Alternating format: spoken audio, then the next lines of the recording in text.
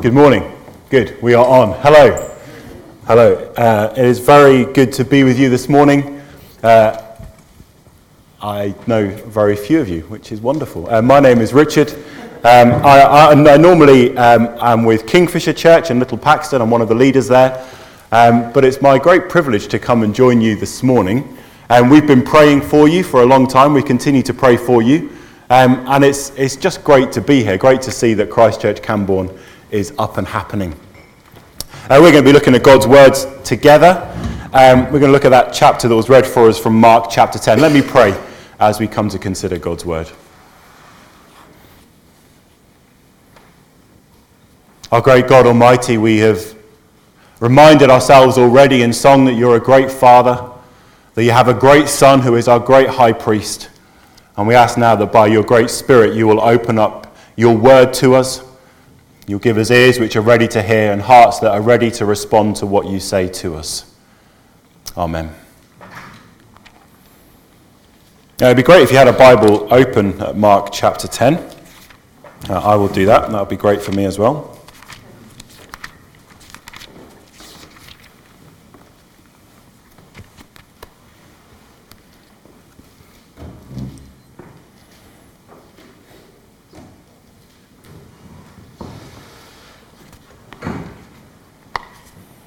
Good. Let's begin with a story. It's probably not true. I heard it somewhere. I can't remember where. I think I read it, but it's a good story anyway. It's about a couple of sailors a long time ago. A couple of sailors, their ship came to shore, and they rushed off the ship straight into the nearest pub. And they spent some time there. And many hours later, they stumbled out. It was dark. They were worse for wear, and they had no idea where they were or how to get back to their ship. And they were trying to work out what to do. And it just happened that the admiral of the fleet was passing by. And so they shouted at him and said, "Oi, tell us where we are." The admiral was enraged at this subordination. So he turned to them, faced up, showed them his uniform, and he demanded, "Do you know who I am?" And one of the sailors turned to the other and said, "We thought we were in trouble. We don't know where we are, but this guy doesn't even know who he is." Why do I tell that untrue story? The reason is that when it comes to approaching Jesus, many people can be very much like those sailors. When it comes to approaching Jesus, our attitude can be all wrong. It can be wrong because we don't really know who we're talking to. It can be wrong because we're not even sure of who we are. Now let me ask you, as we just begin to consider this passage this morning, what is your attitude as you come to Jesus? I can give you a test for that, actually. To kind of work out what's going on in your heart, ask yourself, what is your attitude right now as we come to consider his word in the Bible? Now, what's going on?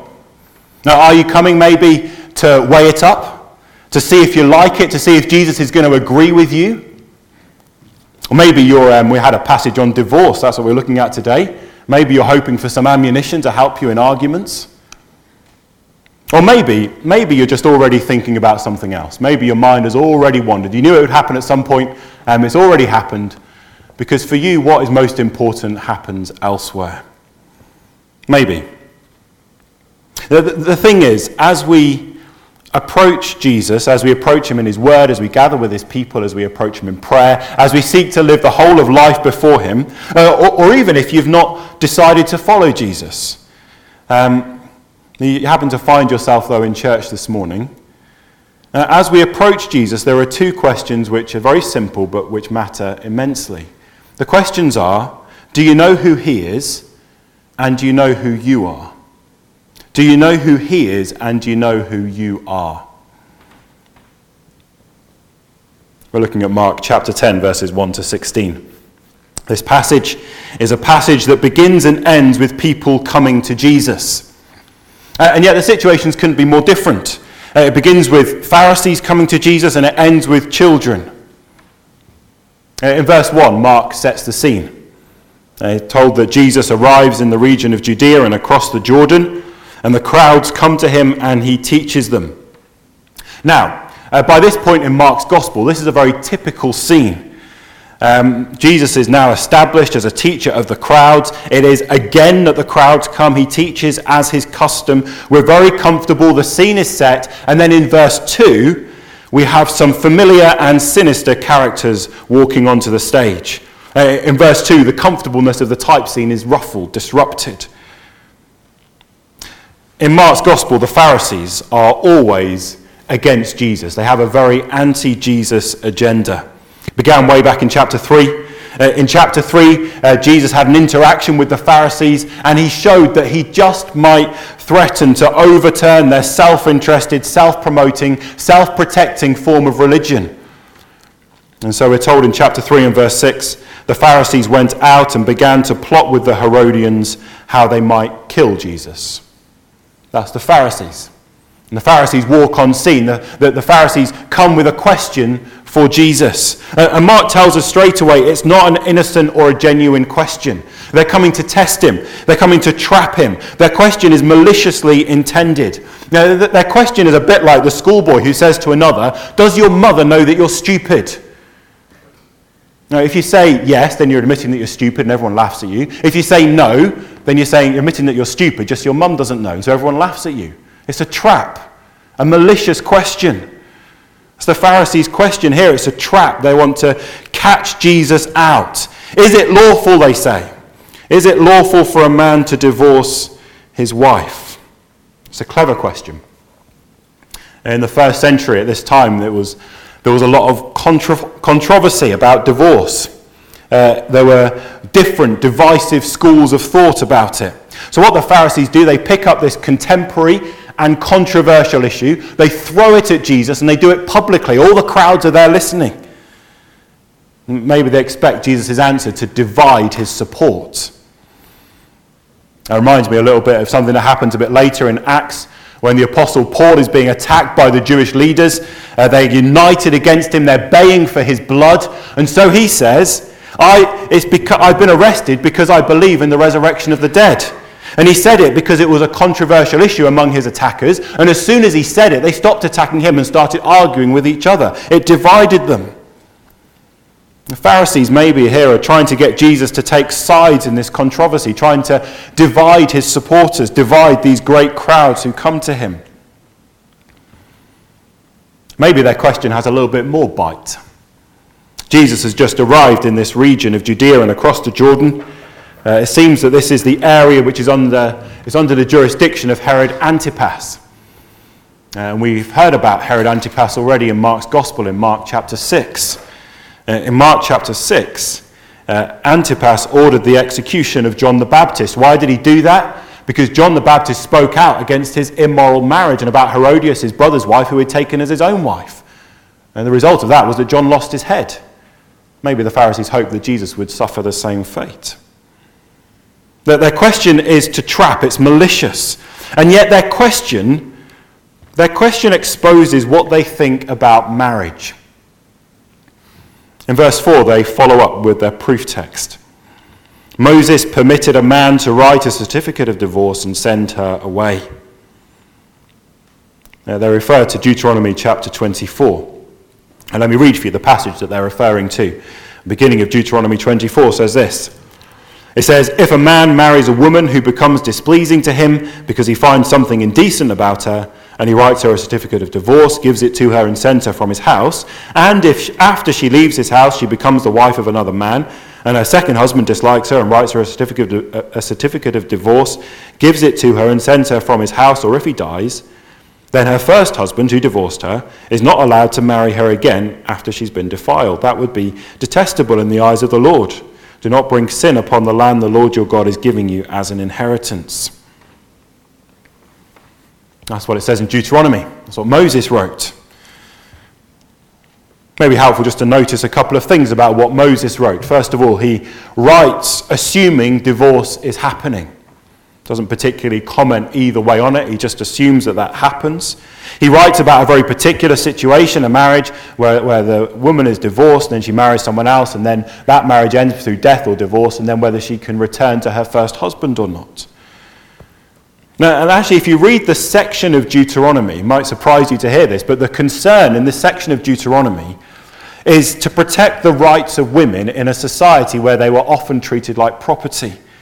It's to protect the woman's right to remarry. She can't just be sent away. There needs to be a certificate of divorce. And also to ensure that a wife isn't passed around like a trophy from husband to husband and back again, willy-nilly. That oughtn't to happen. Women ought to be treated with respect. However, this is the text which shapes the Pharisees' attitude to marriage. And as they pull on this text and they ask their question, what they're saying, what they're assuming is that divorce is fine. There's no problem with divorce. You write a certificate of divorce and you move on. For them, marriage is a non-permanent contract of convenience. It doesn't seem to have occurred to them that they might be missing something there. So the Pharisees, they bring their malicious question. They want to trap Jesus. They ask him about divorce, and Jesus answers. And as Jesus answers, he shows again that if you try to trap Jesus, you are likely to get entangled in your own snare. They ask a question, Jesus responds with a question. What did Moses command you? A question that probes them, that searches them. What did Moses say? Moses wrote Genesis, Exodus, Leviticus, Numbers, and Deuteronomy, 5 books of the Bible, a huge section of the Old Testament. What does Moses say about this subject? Well, the Pharisees jump onto their proof text, this particular protection which recognizes the reality of divorce.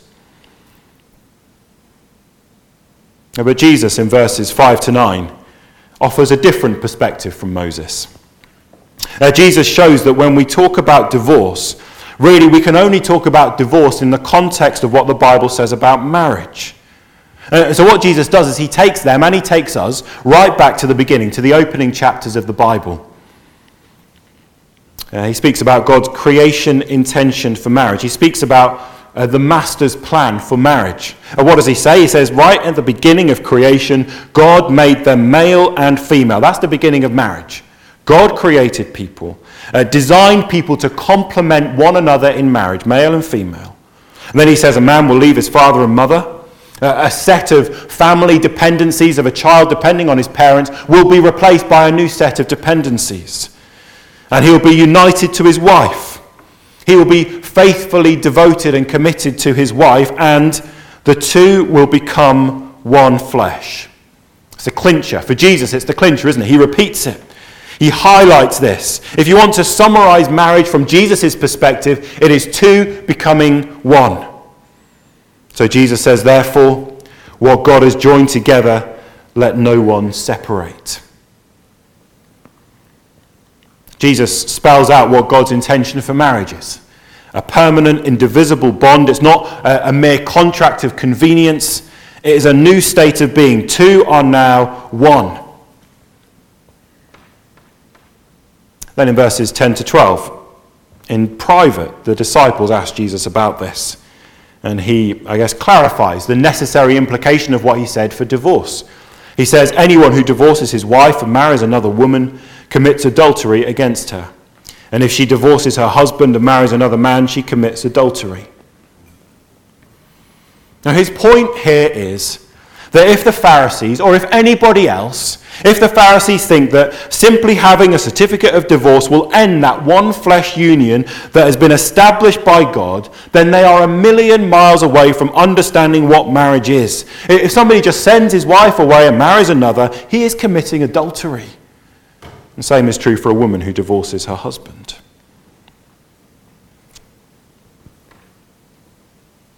Jesus' answer to this question wouldn't have divided the crowd. Jesus wasn't taking sides on an argument here. What Jesus says here would have stunned those who heard it. Maybe it stuns us as we hear it today. Now, Jesus shows the Bible has a very high view of marriage. It has a much higher view of marriage than what is held in our society. A much higher view of marriage perhaps than we have of our own marriages. And yet, whilst this passage speaks about marriage, there is more that is going on here. You see, that the Pharisees, they bring their malicious question to Jesus. They try to trap him with their question. They ask about divorce. But as they ask, they reveal their disregard for marriage. And Jesus doesn't miss it. Jesus cuts right to the chase, right at the start. He puts his finger on the defining issue in this encounter. Verse 5, he says, "It was because your hearts were hard." Now, divorce happens. Sadly, it happens. It's painful. It's hard. Marriages struggle. Marriages fail. It was the reality then. It's the reality today. And the Pharisees know that. So they try to legislate for it and organize it. But they miss the root of the problem. No, they're arguing about divorce, trying to drag Jesus into their arguments, but they miss the reality that divorce and the provisions for divorce in Deuteronomy is evidence of a fundamental problem in their hearts. They have hard hearts. And these hard hearts, it's not just about being a bit stubborn. This is about a deep-rooted brokenness at the center of their lives. Now, other than this conversation in the Bible, there's one other passage that speaks about a certificate of divorce and hardness of heart. Just one other place. It comes in the prophet Jeremiah, Jeremiah chapter 3. A passage where the Lord speaks about his relationship with his people, how his relationship with his people is a broken relationship. He says in Jeremiah 3 verse 8, "I gave faithless Israel her certificate of divorce and sent her away because of all her adulteries." I gave faithless Israel her certificate of divorce and sent her away because of all her adulteries. That is an immensely awful statement. Now, God's relationship with his people is a marriage. You know, I don't know about you, but our understanding of marriage can get a bit jaded. It can get chipped away at by life's experiences and what happens in society. Our understanding of marriage can get jaded, but not so for God. God is the originator and the designer of marriage. No, for God, marriage is always that mysterious commitment of exclusive and faithful devotion where two become one. It's always a union, a relationship of committed love. And marriage is how God chooses to relate to his people. Marriage is the image that God has created and planted into human society to explain and illustrate his relationship with his people. But in Jeremiah, he says that relationship is ruptured. That relationship is torn apart because his people, because Israel, are faithless. And they've committed adulteries. They keep going after other gods. They've rebelled. They've rejected the Lord. And so their marriage bond is wrecked. And the Lord sends them away with a certificate of divorce. It just shows the insanity of sin. People pursue false gods. People live without any regard for their maker. People use and abuse others.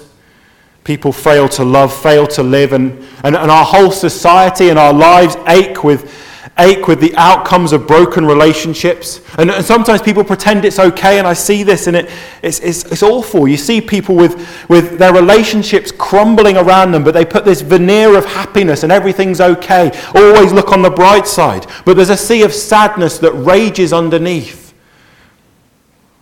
And even worse, that when people are rebelling against God, when people set their life against God, they load themselves with a guilt that must and will be punished. And we've got to be clear, it's not just talking about ancient Israel, is it? This pattern of rebellion against God is ingrained in the fabric of every human heart. It's certainly in mine, and I suggest that it's in yours.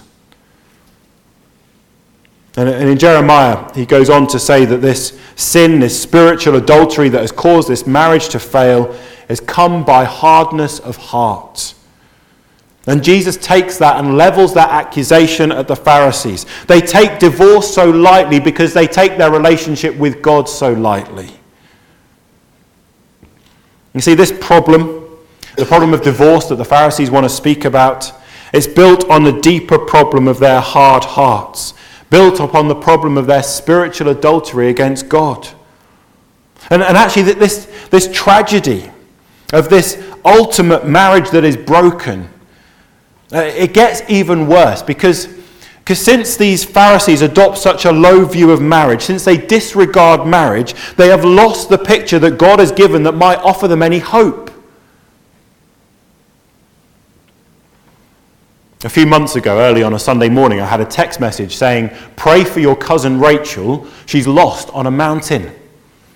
And the story unfolded later that Rachel and her boyfriend set out to climb a mountain. It was a lovely bright day. They had a quick look at the map, then they disregarded it.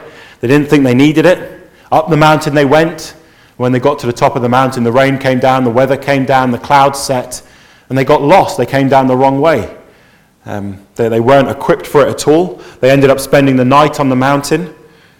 Now, fortunately, they were found. They were cold and wet, but they were safe.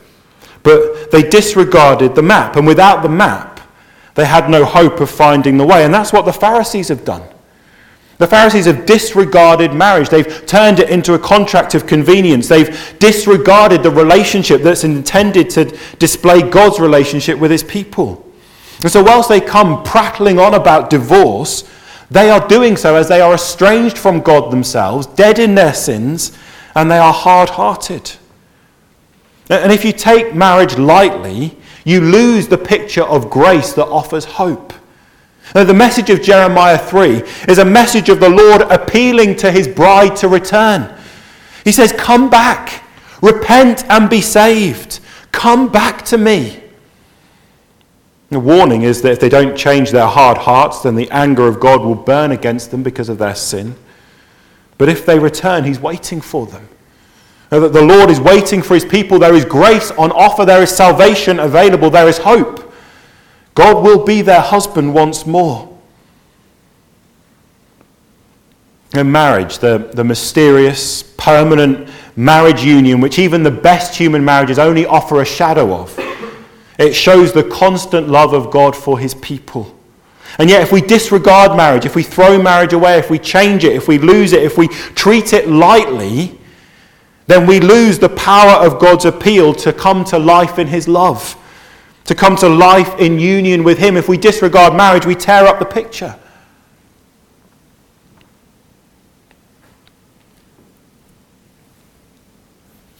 This passage that we're looking at this morning begins and ends with people coming to Jesus.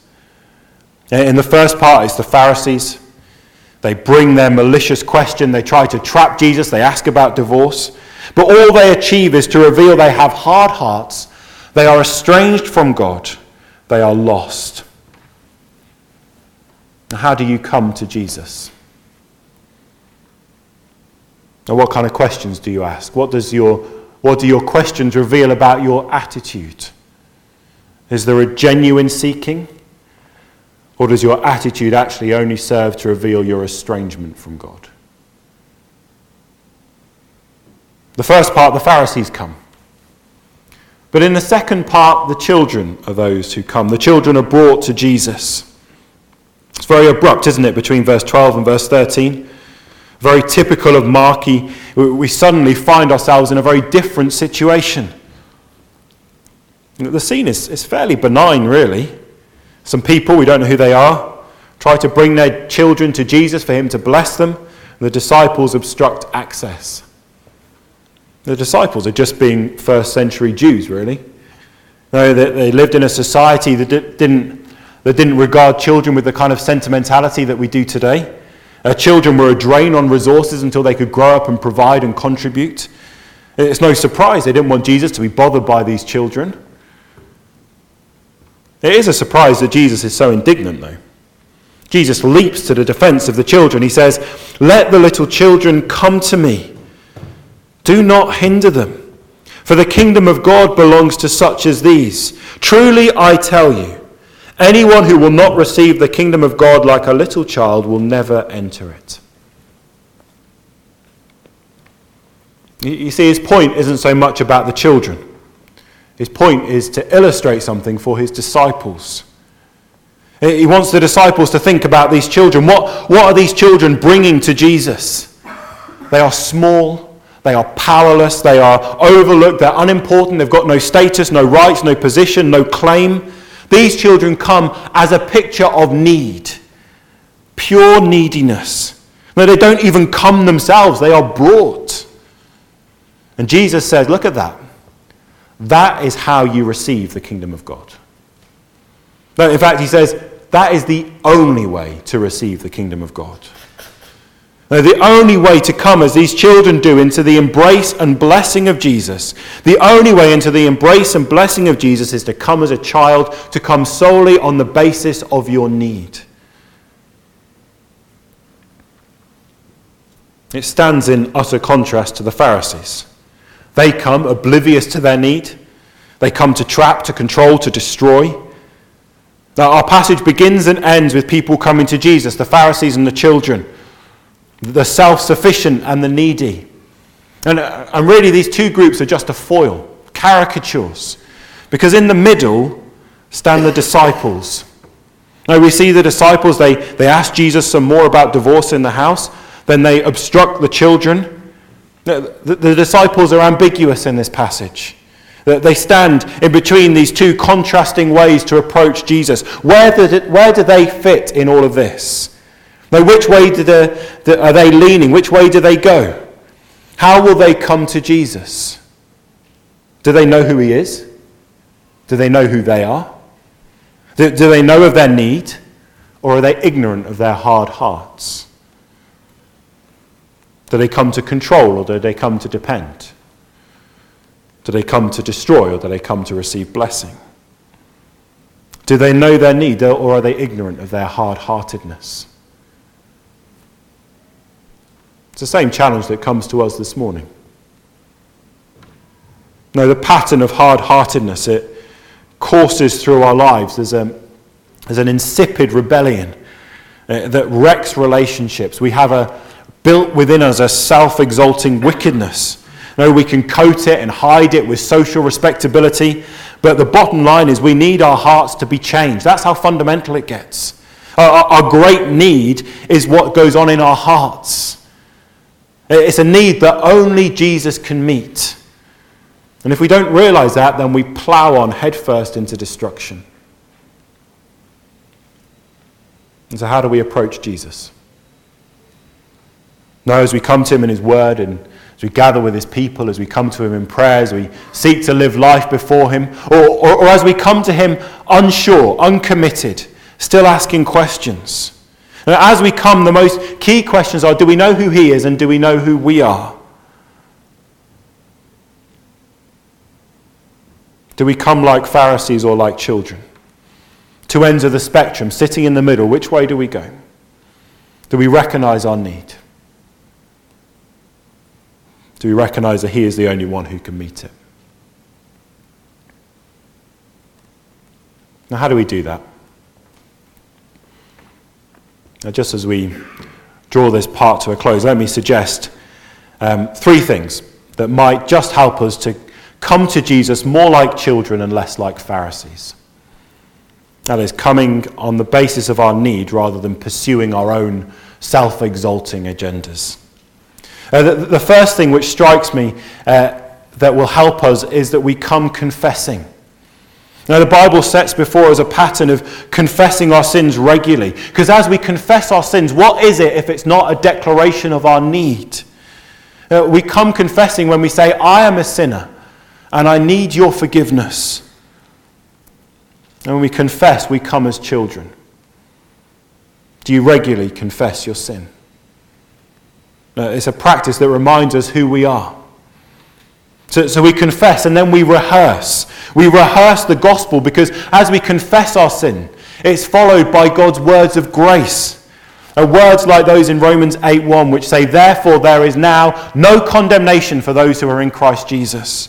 Or like Colossians 1 which say, he has rescued us from the dominion of darkness and brought us into the kingdom of the Son he loves, in whom we have redemption, the forgiveness of sins.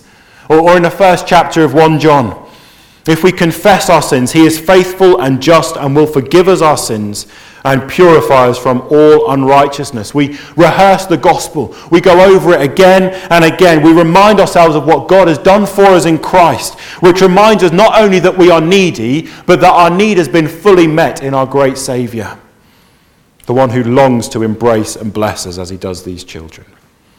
So we confess, we rehearse, and then we gather. And we've got to have other Christians around us to help us with this. So blinkered and blind, and we have our own little things that we get stuck in and we don't even realize it. We need like Jesus asking these Pharisees these questions that probe and that open up our heart so that we can see what's going on. We need Christians around us who will remind us who we are, who will keep reminding us that we are sinners, that we have a great need, but that in Christ we have a great Saviour. So we confess, we rehearse and we gather because we want to come as children, only on the basis of our need to our great Saviour, who will adequately and sufficiently provide every need that we have. Let's pray, shall we?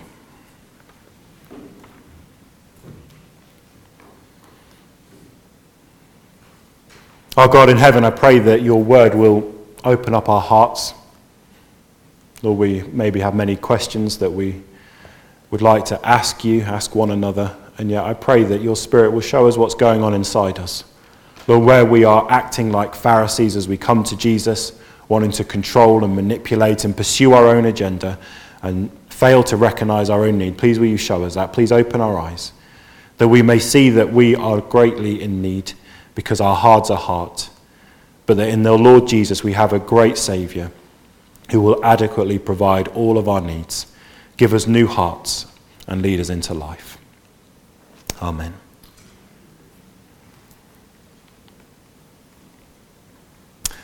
I think at this point there's an opportunity for us to see if there's any questions that you might have. I was going to give you a couple of minutes maybe to sit and think on your own or to turn to people around you just to try and process what you've heard. And then if there's something you'd like to ask, then I'll notify you in a minute. I'm going to go and grab a little bit of water. Okay, it's good that you're talking. You might want to continue those conversations in a moment. But if you want to make any of them public, anything you'd like to ask? Yeah, good point.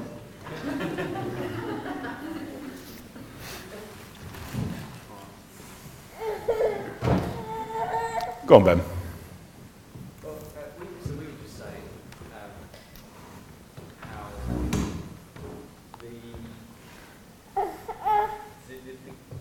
Yeah, thank you. Did people hear that question? I'll repeat it. Okay, so the question is, understanding the hardness of our own hearts is very hard. To do that in a community is even harder. To try and talk about each other's sin is very difficult. How, as a church community, can you work at that? Yeah. Let me just say two things. One is I think we need to be convicted and impressed by the immense need of it. There's a passage in Hebrews that convicts me often. Let me read it for you. It says, "See to it, brothers and sisters, that none of you has a sinful, unbelieving heart that turns away from the living God, but encourage one another daily, as long as it's called today, so that none of you may be hardened by sin's deceitfulness." I think that is a kind of passage that needs to be read every day, and we need to remind one another that if we're a church family, and if we really love one another, then there is a danger among us to have a sinful, unbelieving heart that will turn us away from the living God, and we can be hardened by sin's deceitfulness. And the end of that road is destruction. Now, if we really love one another, then we love one another well enough to talk about the hard things. So the first thing is it's a challenge to love, because love isn't just about saying nice things. We know that. Love is about saying hard things carefully. The second thing is, and I think Ben knows that, we at Kingfisher work together through a book called Side by Side, which is a book which is all about how in a church community everybody is needy and everyone is needed. And it has some immensely practical stuff, which I'd recommend to you. I'm going to do a book review. To help us to be able to get alongside one another in our need and with our need, to talk about the hard things of life, because that ultimately is how we love one another. And I guess you have more questions about that than speak to your pastor. Anything else anyone would like to ask? Yeah. You used an interesting turn of phrase, spiritual adultery. Would you mind just expounding on what that is and how we can guard against it? Okay. So I guess that kind of comes from the passage in Jeremiah that I was speaking about.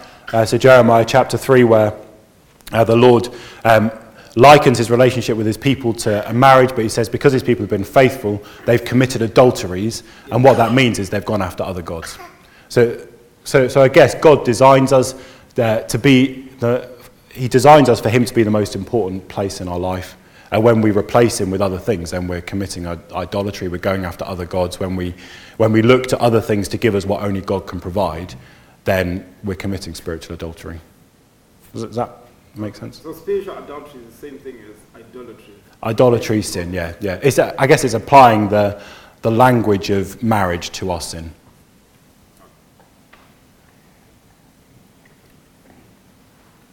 I didn't repeat that question. Is that? That's okay. Thanks, Ben.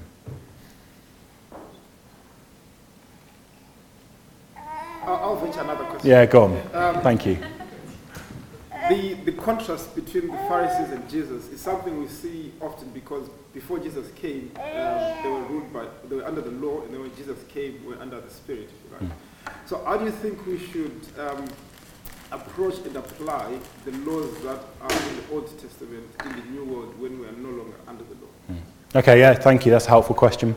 So the question is, we often see the Pharisees in conflict with Jesus, and how the Pharisees or everyone until Jesus came was under the law. When Jesus comes, we're now under the Spirit. So how do we apply and understand the Old Testament law as Christians today? Yeah, is that the question? There's a very long answer and there's a short answer. I'll give you the short answer. I think it's very helpful. Christians over the centuries really have wrestled with this question and thought about it. And I think one of the what I find to be one of the most helpful summaries of how we deal with that is to say we read the law for three reasons. One, we read the law to see what God's like. The law reveals God's character, so we get to know God better. Secondly, as we read the law, we see what we're like. And as we see what we're like, as we see how we fail to meet God's standard, it leads us to Christ. It's like takes us by the hand and leads us to Christ.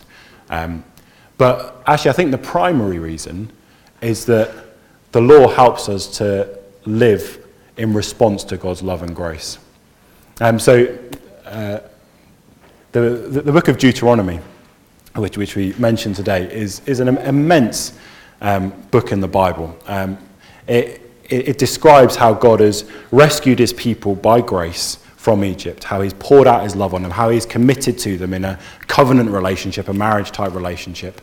And the whole message is, God says to people, I've loved you, I've cared for you, I've rescued you, I've saved you.